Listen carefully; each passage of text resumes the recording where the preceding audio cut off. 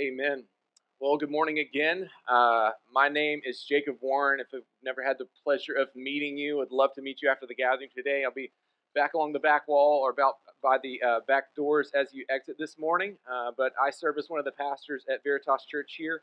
And this morning we're continuing our series through the book of Hebrews. And so go ahead and grab your Bibles and meet me in Hebrews chapter 2. We will be starting in verse 5 together this morning. If you grabbed one of those black hardback Bibles off the table at the back, please consider that Bible our gift to you this morning. If you don't own a Bible, we love the Bible here at Veritas, and we want you to love the God of the Bible that we think speaks the very words of God to us this morning. And so I'll read our text this morning, but it'll come up on the screens for you as well. God's very word to us this morning in Hebrews chapter 2, verse 5 speaks to us like this.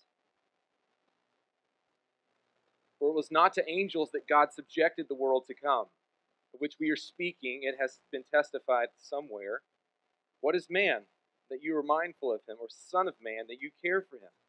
You made him for a little while lower than the angels. You've crowned him with glory and honor, putting everything in subjection under his feet. Now, in putting everything in subjection to him, humanity, he left nothing outside his control. At present, we do not yet see everything in subjection to him, but we see him for a little while, who is made lower than the angels, namely Jesus, crowned with glory and honor because of the suffering of death, so that by the grace of God, he, Jesus, might taste death for everyone. Verse 10, for it was fitting that he, for whom and by whom all things exist, in bringing many sons to glory, should make the founder of their salvation perfect through suffering. For he who sanctifies and those who are sanctified all have one source. This is why he is not ashamed to call them brothers, saying, I will tell of your name to my brothers and my sisters. In the midst of the congregation, I will sing your praise. And again, I will put my trust in him. And again, behold, I and the children God has given me. Since therefore the children share in the flesh and blood, he himself likewise partook of the same things, that through death he might destroy the one who has the power of death, that is the devil, and deliver all those who through fear of death were subject to lifelong slavery. For surely it is not angels that he helps, but he helps the offspring of Abraham. Therefore, he had to be made like his brothers in every respect, so that he might become a merciful and faithful high priest in the service of God, to make propitiation for the sins of the people. For because he himself has suffered when tempted, he is able to help those who are being tempted. Pray again and ask for God's help as we go through the scripture together this morning. Jesus, we pray to you because you are the one that we are told can help. God, we pray that you who uphold the universe by the word of your power, the one by whom and through whom all things exist, God, you have given us your word this morning. You've given us your word to proclaim in gatherings like this. And God, we pray not only for our congregation here hearing these words from Hebrews, but the other churches in Fayetteville this morning that are gathered together to hear your word proclaimed. God, we pray that in those other churches, the gospel would be proclaimed boldly.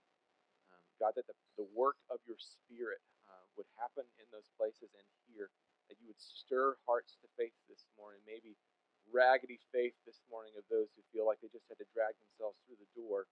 May they remember that it is God who sustains, it's God who provides. And God, those of us that maybe feel bold in our faith, that we feel encouraged, God, I pray that this morning we would further be encouraged by these words from your scripture, that you are a God who not only suffered for us, that you took on flesh for us, but you help us as our great high priest. God, we thank you for this truth in Jesus' name. Amen. Well, the way that this passage ends, and if you didn't catch my inflection in there, kind of highlighting these words, I highlighted the word help all throughout this passage. At the end of the passage, it mentions the word help 3 different times, and I might ask you this morning, like, what comes to mind when you hear the word help? Maybe you can think about the last good pickle you found yourself in, right? Where you needed some help, Maybe you had a flat tire and you were on the side of the road and you're like, man, I could really use some help right now. Maybe you're a parent and your kid threw up in the middle of the night, and then in the middle of you cleaning up whatever mess that was, the baby woke up as well, and you're just like, I just need some help here. I really need some help. Maybe you are a little bit of a different generation, and every time I've said help, you think about that old Beatles song, help. You know, I need somebody. Help. Anybody, I grew up with that song on the radio with my grandpa, golden oldies in the truck and all that. Loved it. But maybe you're a little cynical, and when you hear the word help, you think help just means weakness. And you think, I don't need any help. I don't need anyone else's help. But the truth is, we do all need help. We all need wisdom from something outside of ourselves to tell us how to live. We all need help from others when it comes to those times of need, when you really do find yourself in a pickle and you need people to come around you to help you out. Most importantly, we need help from someone who can restore our broken relationship with God. See, in this passage today, the author of Hebrews is building a case that we should come to Jesus for help. And his argument flows like this, that we should come to Jesus for help because he inaugurates a new humanity. Jesus, he also suffers to bring us into his family, and finally, he saves us from the power of death. So let's first look at how Jesus inaugurates this better humanity.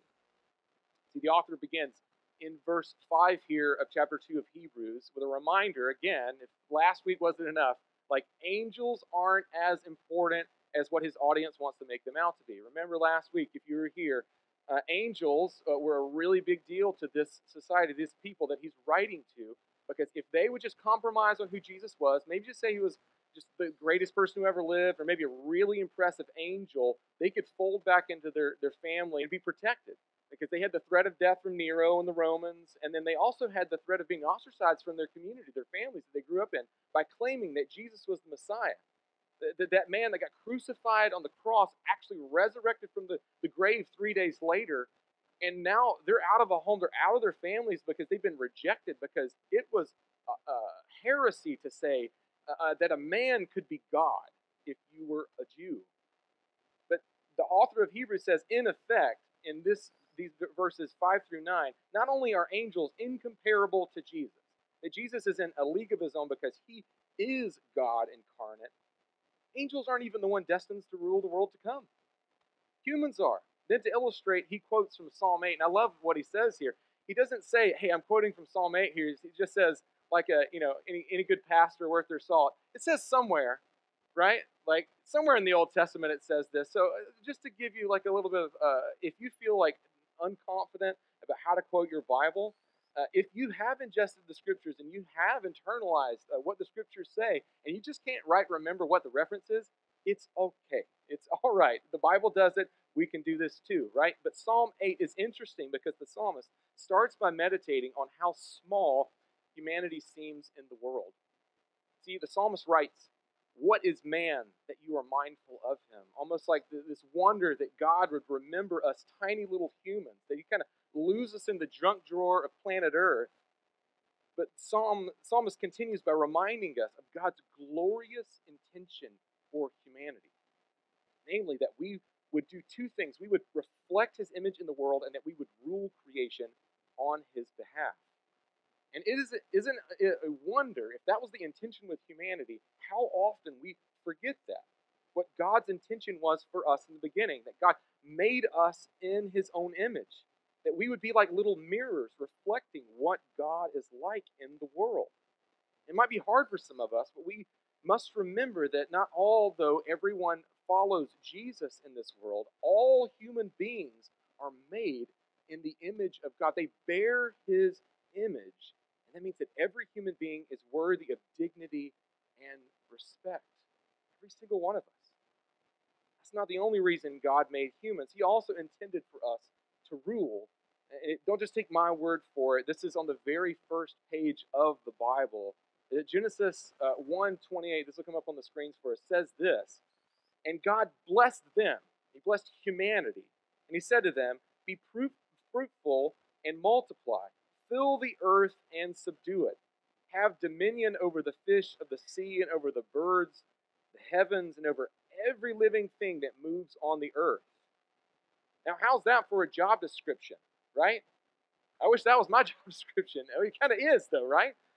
See, God says, make babies, fill the earth, subdue it. That means take control of the world around you and then rule over all of these creatures. And Psalm 8 beautifully retells this by saying that God has crowned humanity with glory and honor, putting everything in subjection under his feet, all of collective humanity. There's just one problem with this, right? The writer of Hebrews knows it. Look again at the end of verse 8 in Hebrews chapter 2. He says, now putting in everything in subjection to him, humanity, he left nothing outside of his control. But then his tone changes here. At present, we do not yet see everything in subjection to him. That word him here, just to double down on this, in the ESV refers to humanity as a whole, not just one man or even the God-man Jesus here. It is certainly true, though, that at the beginning of all things were subjected to the rule of mankind. But here's the bad news. We made quick work of abdicating that responsibility that we had in the beginning and abandoning our post and indulging in sin instead. Instead of ruling rightly, we rejected the job description that God gave for us right there in the beginning. And it's been the same story ever since. Think about how hard it is for some of us in our work to work as hard as we do and get any amount of appreciation for it. It just isn't rewarding. The ground just gives us thorns and thistles. It doesn't matter how hard we work. Think about how many times you've trimmed back those weeds in your backyard, and those suckers just keep coming back. Like creation is in rebellion against you in that, right? If we're supposed to rule the birds of the air and fish of the sea, just think about going to the beach in the summertime, right? You go get in the water, and you know your kids are with you if you have kids, and they're thinking like, Daddy, is there a shark in the water? Am I going to get bit? Every single seashell you step on, you think's a crab. You think everything's about to get you. And Lord help you if you try to eat a sandwich on the beach, right? You open the plastic and you get invaded by seagulls that are trying to peck your eyes out. Like, it's going to happen. Like, creation is at war with you. See, we don't see creation under the control of the sons and daughters of the first Adam. And the writer of Hebrews tells us what's next is that we do see creation under the control of the second Adam, and his name is Jesus. Verse 9 tells us this. But we do see him for a little while was made lower than the angels, namely Jesus. Jesus is crowned with glory and honor because of the suffering of death, so that by the grace of God he might taste death for everyone. This tells us that Jesus became fully human. Not mostly human, but fully human. And as such, he was crowned with glory and honor that we were intended to have in the beginning. It's also important to know why he was crowned with glory and honor. And it's because he suffered death. And death on behalf of all who would believe in him to fully show the grace of God to us. I was listening to a podcast this past week called Christ-Centered and Clear. And the host of the podcast, these guys are excellent theologians and pastors, and they were speaking about Hebrews, the beginning passages of Hebrews, and had this phrase about what's going on here in this particular passage, the first verses of chapter 2, in particular 5 through 9. And they said this about this, that the way that they explain this idea of Jesus reinstituting this new humanity is of being and ruling in the world is not going instead of us, but instead going ahead of us in that task of reinstituting the new humanity and taking that glory and honor that was due humanity and what we originally were supposed to bear as a part of God's original intention for the world. Jesus goes ahead of us, but not instead of us in this. See, part of the good news of the gospel is that through Jesus, our dignity would be restored, that our role in creation would be fully restored in the new heavens and the new earth. Now, if you're here and you're a follower of Jesus, you might be thinking, well, like, how do I command those birds? How do I command the wind of the waves like Jesus did? No, that's not the point quite yet. There's another idea called the already not yet that exists right now in your life if you are a follower of Jesus. If you're a follower of Jesus and experience new life in him, it is undeniable that Jesus has changed you, that a miraculous work has happened, that God's designed for you has come about in some small ways in your life, but not in the way that it's going to happen in the new heavens and the new earth. Because I don't know about you, I haven't stopped sinning yet. I don't know about you, but I don't experience this level of like rule and control and imaging the righteousness that God wants for me in my life, even though I do experience those things in small ways. Jesus goes ahead of us into this role that we are destined to play in creation. And what he does is he shows this right imaging of God by walking perfectly in righteousness. And he also shows this right rule over all creations and tells us that, it gives us this promise of that in the new heavens and the new earth. See, the writer of Hebrews continues on from here of focusing on Jesus inaugurating this new humanity to him suffering as our Savior and bringing us into his family. Let's look again at verses 10 through 13 together. Verse 10. For it was fitting that he, for whom and by whom all things exist, in bringing many sons to glory, should make the founder of their salvation perfect through suffering. For he who sanctifies and those who are sanctified all have one source. And that is why he is not ashamed to call them brothers, saying, I will tell of your name to my brothers. You see Jesus acknowledging us as family here, as brothers and sisters. In the midst of the congregation, I will sing your praise. And again, I will put my trust in him. And again, behold, I and the children God has given me. Hear the words of Jesus, church, as a personal testimony of Jesus saying, I trusted in God. Jesus in his humanity, trusting in God and going to the cross to suffer in our place. Jesus in his humanity, dying the death that we deserve for sin, but literally dying, trusting in God that God would resurrect him 3 days later.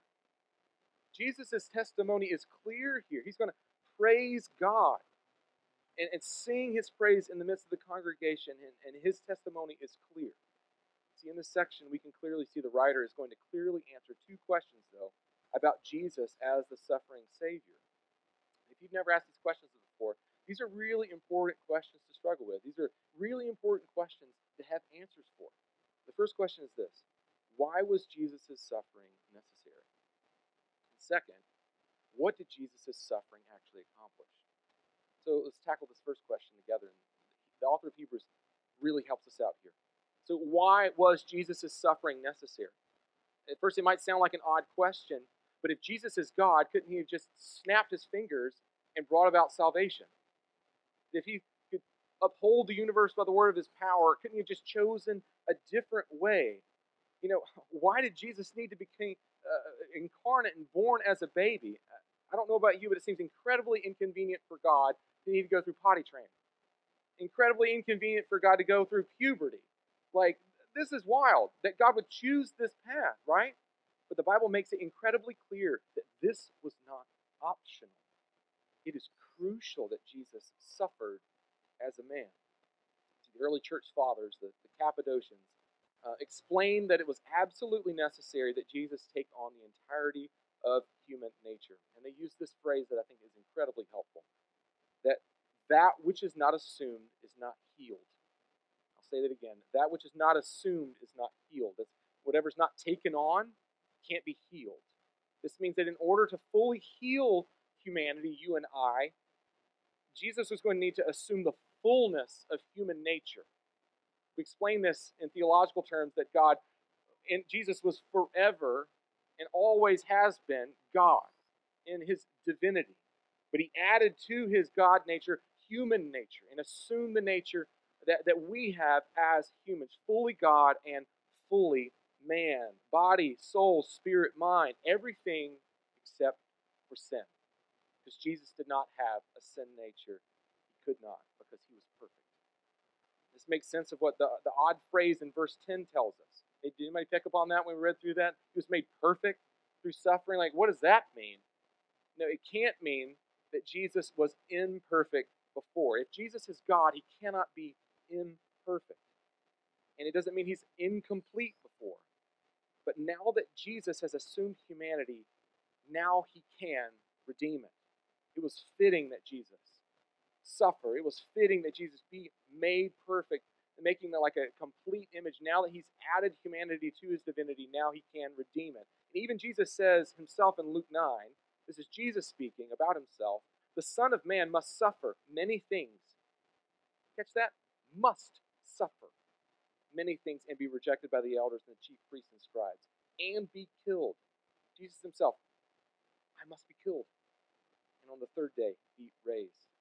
Jesus says this right on the heels of Peter confessing him as the Messiah, the Redeemer of God's people, the one that everyone was hoping in, that was going to kick out the Romans and place them on the throne on high and make them rule and reign like they were in olden times. How could Jesus save his people if he was going to die? The good news is that Jesus' death would be the means that God would use to save his people. That's what brings us to what Jesus' suffering actually accomplished. Verse 11 tells us that in our union with Jesus, that he is the one who sanctifies us. That means to make us holy, to make us look more like Jesus. That word holy means to set us apart. To take away from everything else. It's not going to get any dust on it. It's not going to anything to clutter it up. It's going to be set apart. It's going to be holy. It's going to be different than everything else. And it's Jesus is the one who does that to us in our union with him. You know what that means? It means that through Jesus, we really do have hope for real change. That you and I really do have a hope that we really are going to change. And it's not a try harder behavior modification type of change, but a real hope that's miraculous, accomplished by none other than Jesus himself. He's the guarantee of it. Follow Jesus in the room. You have the hope of real change. If you are in Christ Jesus, you really do, because he is the one who's going to accomplish it. But verse 10 tells us that the result of Jesus' suffering is not just our sanctification, but it was to bring many sons to glory. Literally, this is how we could make it back home to where God is. Back in the very beginning of all things, where God and man existed in perfect harmony with one another. We want to go back home to where that is. It may be surprising to us, but it's what the author of Hebrews emphasizes here, that Jesus' suffering brings us back into the family of God. We're brought back in. All of Jesus here today, you may need reminding that Jesus is not ashamed to call you his brother. Jesus is not ashamed to call you his sister. Jesus is not ashamed to call you his family and identify with you.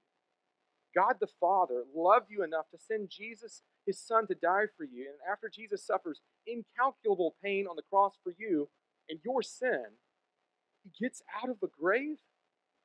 And the first thing on his lips isn't, get to work, earn your keep. First things on his lips is, you are my brother, you are my sister, you are my family. Welcome in. This is what Jesus speaks to us in the gospel.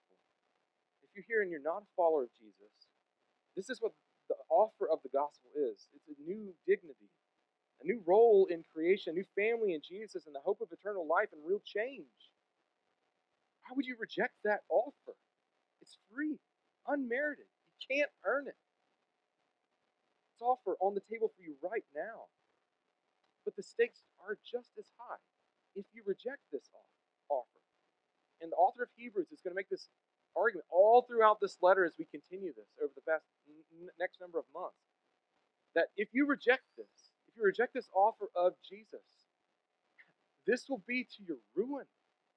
This is going to ruin your whole life. There's a future awaiting you, not of heaven and eternity with Jesus, but hell and suffering for you eternally. This is really, really bad news for you. It's not all the writer of Hebrews has to say about why we should come to Jesus for help, though. Jesus also saves us from the power of death and serves as our high priest. Let's look again at verses 14 through 15. Verse 14 says, since therefore the children, that's us now, share in the same flesh and blood, he himself likewise partook of the same things, that through death he might destroy our enemy, the one who has the power over death, that is the devil, and deliver all those who through fear of death were subject to lifelong slavery. Stop there for now. See, Jesus destroys the power of death. Did you catch that? Through death itself. Right? It's almost a mockery of whatever power Satan thinks that he has over death. That Jesus shows and proves, I am almighty beyond all comprehension, because I'm going to use the one thing that you think you have the power over to actually be the means by which I show my dominance over you forever. I'm going to rescue my people by dying.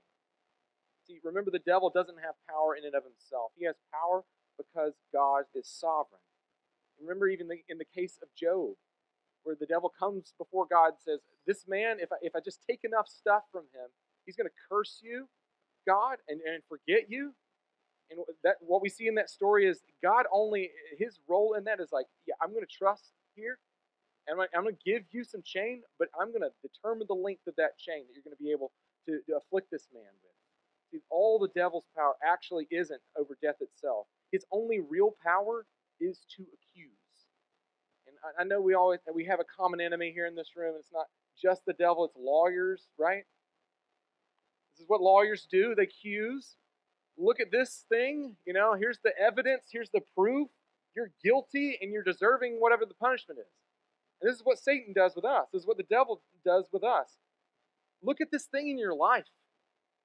Could anyone really love you after you did that? You are deserving of hell. You're deserving of suffering and punishment. But here's the thing. In the courtroom of God, now Christ has come in and shown that these charges don't stick anymore. He has taken our suffering. He has taken what we deserve. He has taken death itself in our place, and now the charges won't stick. The verdict has already been read, and we have been declared righteous before God. Church, is that good news or what? Amen. See, now in Christ, he delivers us from the fear of death. And understandably, many of us who are followers of Jesus know the truth that Jesus saves us from the fear of death, but we'd still say that we are afraid of dying. And I just want to say, if that's you here this morning, that is not an irrational fear. And let me explain it like this. Death and dying are two different things. Okay? This passage clearly teaches us that the power of death has been removed. Even our slavery to the fear of death is now broken because of what Jesus has done. But death itself is still terrifying. I mean, we think about the pain, we think about suffering, we think about cancer, the disease, or saying goodbye to our loved ones. Almost everyone in this room has experienced death of someone that we love or someone close to us in some way, shape, or form. Through the gospel and through what Jesus has accomplished, death itself has lost its sting for believers because we know what lies beyond it now. Glory in the presence of God himself. The glory and the dignity that has now been restored to us by what Jesus has won for us by going ahead of us. It's okay to be afraid of dying. But we who trust in Jesus have no reason to fear death itself. Because any future beyond the grave, for us who are followers of Jesus, that we might be fearful of, we can take those fears right off of ourselves. Moment by moment, day by day, because we know we have this promise of what Jesus has said, that all who would trust in him would get this promise of eternal life through him. The last thing that the writer of Hebrews wants us to know is that we should actually go to Jesus as our faithful high priest, because Jesus is able to help us when we are tempted. Let's look at verses 16 and 18 one last time. Verse 16. For it is not angels that he helps, but he helps the offspring of Abraham. The writer of Hebrews just sticking it to the angels one last time here. Therefore, he had to be made like his brothers in every respect, so he might become a merciful and faithful high priest in the service of God, to make propitiation for the sins of the people. Because he himself has suffered when tempted, he is able to help those who are being tempted. In these three verses, the word help again is mentioned 3 different times. And these verses make it clear who Jesus wants to help, who he has come to help. First, Jesus helps the offspring of Abraham. These are the ones who believe and trust in the promises of God, like the very first promise given to Abraham, that through him all the nations of the earth are going to be blessed. The ones who actually believe that promise and walk in obedience and faith like Abraham did. God told him, go, and Abraham went. God didn't even tell him where to go. He just went. That's whom Jesus wants to come and help, the ones who believe the promises of God. Jesus helps his brothers and his sisters. He helps human beings made in the image of God, the ones he has come to be like, the ones he has learned weakness. Because Jesus didn't know what weakness was in his divinity. If you thought about this before, that Jesus, in the incarnation, when he became man, he had to learn what it was like to be weak. Learn what it was like to obey. It learn what it was like to do anything outside of being sovereign over everything. And Jesus helps also those who need their sins atoned for. Because he's the only one who can atone for those sins in a perfect way, because he never sinned. See, Jesus comes and goes before God to make propitiation for the sins. That means satisfy the wrath of God for sin. Because Jesus helps those who are being tempted. And that's us, the ones in need of help, like the passage in Mark that we read earlier. Jesus came not for the ones that were healthy, the ones that were well. He came for the sick and the ones that knew that they were sick. See, what's good news for us this morning, again, is to be reminded is that we are in need of Jesus. Like, we haven't arrived yet, y'all. Like, we don't have all of our stuff together. We don't just, with everything else good going on in our lives, we need just to add a little bit of, like, sugar Jesus on top to make everything sweeter. So Jesus is the point of it all. Everything in our whole life needs Jesus' help. You don't have anything on lock. You don't have anything under your own control. Everything could be shattered in your life in a moment. Jesus comes to say, no, I have control. In the places that you have failed, I am going to make propitiation for you. I'm going to cover over your sin. I'm going to satisfy the wrath of God. Because what propitiation means is to offer a sacrifice that appeases God's just judgment and righteous anger against us and our sin. Because sin really is that bad. In the eyes of God, it deserves death. Hear this. Jesus, as our great high priest, is not just simply the propitiator, the one who brings the propitiation before God, but he is also the propitiation itself. His death for sin is what satisfies the justice of God, and he is both at once the priest, offering the sacrifice before God. He is also the Lamb of God that was slain. He is the one who satisfies the wrath of God, and the one whose death is the one who actually covers over our sins. So this morning, if you need help, there is only one place you can go. There's only one hope for restored humanity. We're not going to figure it out, Lord, help us with our government. We're not going to figure it out with more education. We're not going to figure it out with just trying to do more and try harder in the world. There's only one hope for a restored humanity, and it's Jesus. There's only one hope for a new family.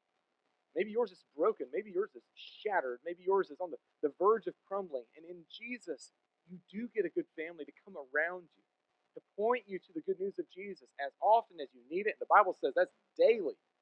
Like every single day we need to be reminded of the good news of Jesus. And it takes a whole family surrounding you to be able to do that. And in Jesus, you get freedom from the fear of death. What are the things in your life that are maybe paralyzing you? This power of the fear of death playing into your life. Maybe it's keeping you from taking chances to advance the gospel. Maybe you're paralyzed by fear of the unknown. Maybe you're aging and just scared about the final years of your life. Jesus can be trusted with those fears because he walked through them himself. Final question I'll ask you this morning is, are you coming to Jesus as your merciful and faithful high priest? Let me just say, it is easy for me, and I know for others, to just go to something else. Just listen to another podcast. Be a passive learner and pacify myself with something else that's a distraction. Maybe it's even through a daily devotional. You're watching a social media influencer on your phone. You're just kind of getting your little gospel kick from someone else. But you're not actually going to Jesus yourself. You're not going before the one who can actually do anything for you, because human priests, as we'll see later in the book of Hebrews, they're not going to get you what you need. Human priests cannot satisfy the wrath of sin that God will justly pour out on you. Human priests can't do that for you. There's only one, and his name is Jesus. So I know that this is simple. Maybe this week you carve out just a few minutes. Maybe it's this morning. You carve out just a few minutes to go before God in prayer. This is our means by which we commune with God. This is our means by which we boldly approach the throne of King Jesus and say, I need help. You're the only one that can meet me in there. Church, let me pray that we would. Lord Jesus, I pray that this morning we would really believe this good news, Jesus, that you are our high priest and that you can be trusted in the places in our life where we need help. God, for those who feel tempted, feel ashamed, for those that feel far from you, God, I pray through your word, through the power of your Spirit, maybe through an encouraging word or word of rebuke from your people, you would speak what we need to hear this morning. God, that you would allow us to be able to open up in community with others, to bear our burdens so that they can be carried by others in the group. We would only know that it is ultimately you, Jesus, that we go through these things with. God, I pray that you would form us into a people that are just radically dependent on you for every aspect of our lives, and also too are radically committed to one another because of how the means by which you've given us of grace, of community and life with others to see gospel change happen in our lives, accomplished by you, Jesus, but in community with others. I pray that